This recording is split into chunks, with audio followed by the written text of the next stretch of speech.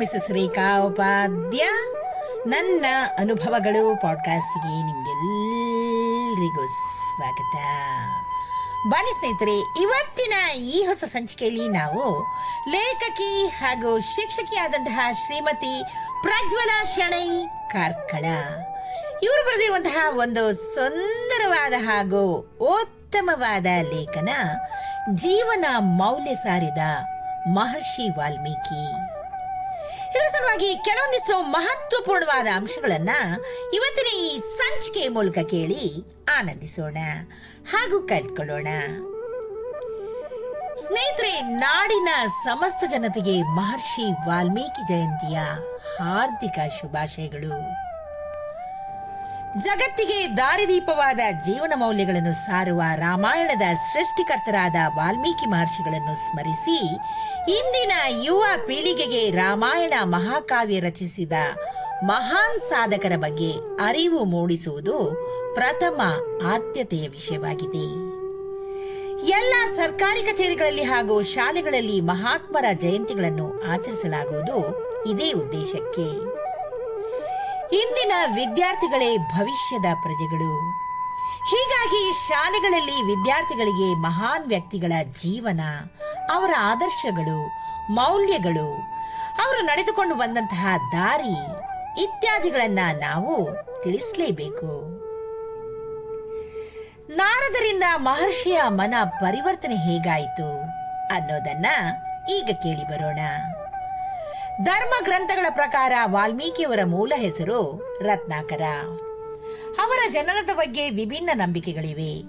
ಒಂದು ನಂಬಿಕೆಯ ಪ್ರಕಾರ ಇವರು ಬ್ರಹ್ಮನ ಮಾನಸ ಪುತ್ರನೆಂದು, ಇನ್ನೊಂದು ಕಥೆಯ ಪ್ರಕಾರ ಕಶ್ಯಪ ಮುನಿಗಳ ಪುತ್ರರೆಂದು ಹೇಳಲಾಗಿದೆ. ಇವರು ಮಗುವಾಗಿದ್ದಾಗ ಕಾಡಿನ ಮೂಲಕ ಸಾಗುವ ಜನರಿಂದ ದೋಚುವ ಭಿಲ್ ಸಮುದಾಯದವರು ಇವರನ್ನು ಕದ್ದೊಯ್ತಾರೆ. ತನ್ನ ಪರಿಸರ ಪ್ರಭಾವದಿಂದ ಜನರನ್ನು ಹೆದರಿಸಿ ಬೆದರಿಸಿ ದರೋಡೆ ಮಾಡಿ ಕಳ್ಳತನ ಮಾಡಲು ಆರಂಭಿಸುತ್ತಾರೆ. ಒಮ್ಮೆ ನಾರದ ಮಹರ್ಷಿಗಳು ಕಾಡಿನಲ್ಲಿ ಸಾಗುವಾಗ ವಾಲ್ಮೀಕಿ ನಾರದರನ್ನು ಹಿಡಿದು ಕಟ್ಟಿ ಹಾಕ್ತಾರೆ. ಆಗ ನಾರದರು ವಾಲ್ಮೀಕಿಯನ್ನು ಕೇಳ್ತಾರೆ, ಎಲೆ ಕಳ್ಳನೆ, ನೀನು ಇಷ್ಟೆಲ್ಲ ಅನ್ಯಾಯ ದರೋಡೆ ಮಾಡುತ್ತಾ ಇದ್ದೀಯಲ್ಲ, ಇದನ್ನೆಲ್ಲ ನೀನು ಯಾರಿಗಾಗಿ ಮಾಡ್ತಾ ಇರುವೆ ಅಂತ ಕೇಳ್ತಾರೆ. ಆಗ ವಾಲ್ಮೀಕಿಯು, ಇದೆಲ್ಲ ನನ್ನ ಕುಟುಂಬದವರಿಗಾಗಿ ಹಾಗೂ ಅವರ ಸುಖ ಜೀವನಕ್ಕಾಗಿ ಅಂತ ಹೇಳ್ತಾರೆ. ಆಗ ನಾರದರು, ಓಹೋ ಹೌದೇ, ಹಾಗಾದ್ರೆ ನಿನ್ನ ಪಾಪಕೃತ್ಯದಲ್ಲಿ ಅವರಿಗೂ ಪಾಲಿದೆಯಾ ಅಂತ ಕೇಳ್ತಾರೆ. ಇದನ್ನು ಕೇಳಿದ ವಾಲ್ಮೀಕಿಯ ಮನಸ್ಸು ತಲ್ಲಣಗೊಳ್ಳುತ್ತೆ. ಅವರು ತನ್ನ ಕುಟುಂಬದ ಸದಸ್ಯರಲ್ಲಿ ಕೇಳಿದಾಗ ಯಾರೂ ಪಾಪದ ಪಾಲನ್ನು ಹೊರಲು ನಿರಾಕರಿಸ್ತಾರೆ. ಆಗ ವಾಲ್ಮೀಕಿಗೆ ತನ್ನ ತಪ್ಪಿನ ಅರಿವಾಗುತ್ತೆ. ಆಘಾತಗೊಂಡ ವಾಲ್ಮೀಕಿಯು ಅಂದಿನಿಂದ ಕಳ್ಳತನವನ್ನು ಬಿಟ್ಟು ಒಳ್ಳೆಯ ಕೆಲಸಗಳಲ್ಲಿ ತಮ್ಮನ್ನು ತಾವು ತೊಡಗಿಸಿಕೊಳ್ತಾರೆ.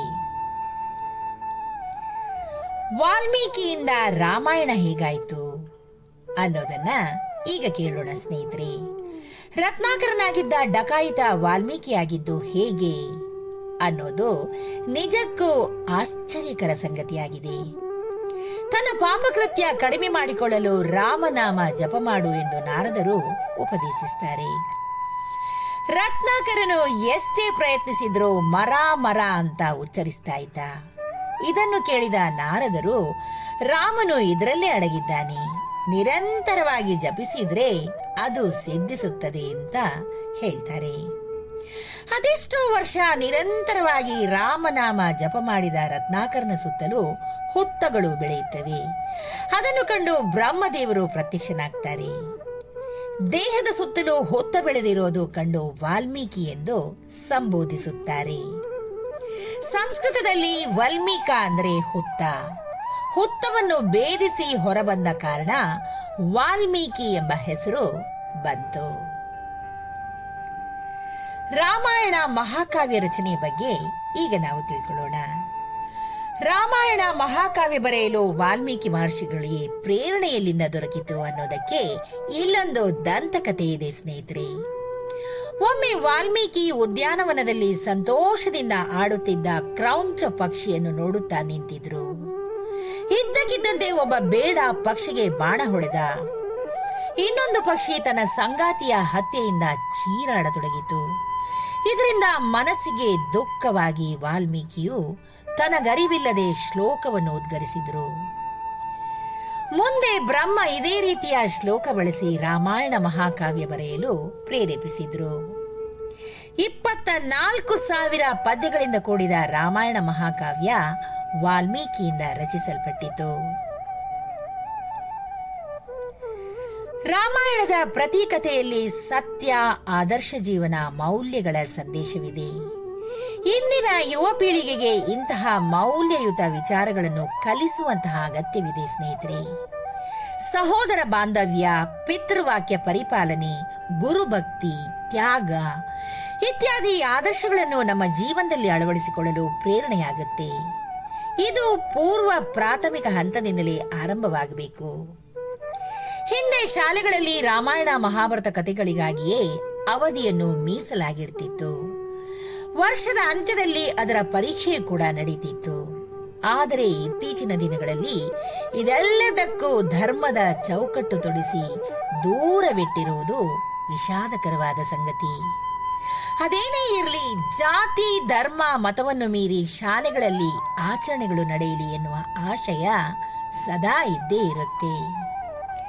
ಹೀಗಾದಾಗ ಮಾತ್ರ ಯಾವುದೇ ಆಚರಣೆಗಳು ಅರ್ಥಪೂರ್ಣ ಅಂತ ಅನ್ಸೋದು ಅಲ್ವೇ? ಏನಂತೀರಾ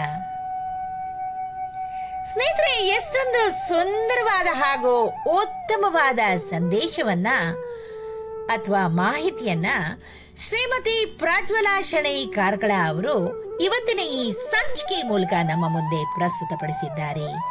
ಇವರಿಗೆ ಅನಂತಾನಂತ ಧನ್ಯವಾದಗಳನ್ನು ಅರ್ಪಿಸುತ್ತಾ ಈ ಸಂಚಿಕೆನ ನಾನು ಇಲ್ಲೇ ಮುಗಿಸ್ತಾ ಇದ್ದೀನಿ. ಈ ಒಂದು ವಿಶೇಷವಾದ ಹಾಗೂ ಉತ್ತಮವಾದ ಮತ್ತು ಅರ್ಥ ಗರ್ಭಿತವಾದ ಮಾಹಿತಿ ನಿಮ್ಗೆ ಇಷ್ಟವಾಗಿದ್ದಲ್ಲಿ ದಯವಿಟ್ಟು ಇದನ್ನ ಲೈಕ್ ಮಾಡಿ, ಶೇರ್ ಮಾಡಿ ಹಾಗೂ ನನ್ನ ಪಾಡ್ಕಾಸ್ಟ್ ಅನ್ನ ಫಾಲೋ ಕೂಡ ಮಾಡಿ ಸ್ನೇಹಿತರೆ. ಧನ್ಯವಾದಗಳು.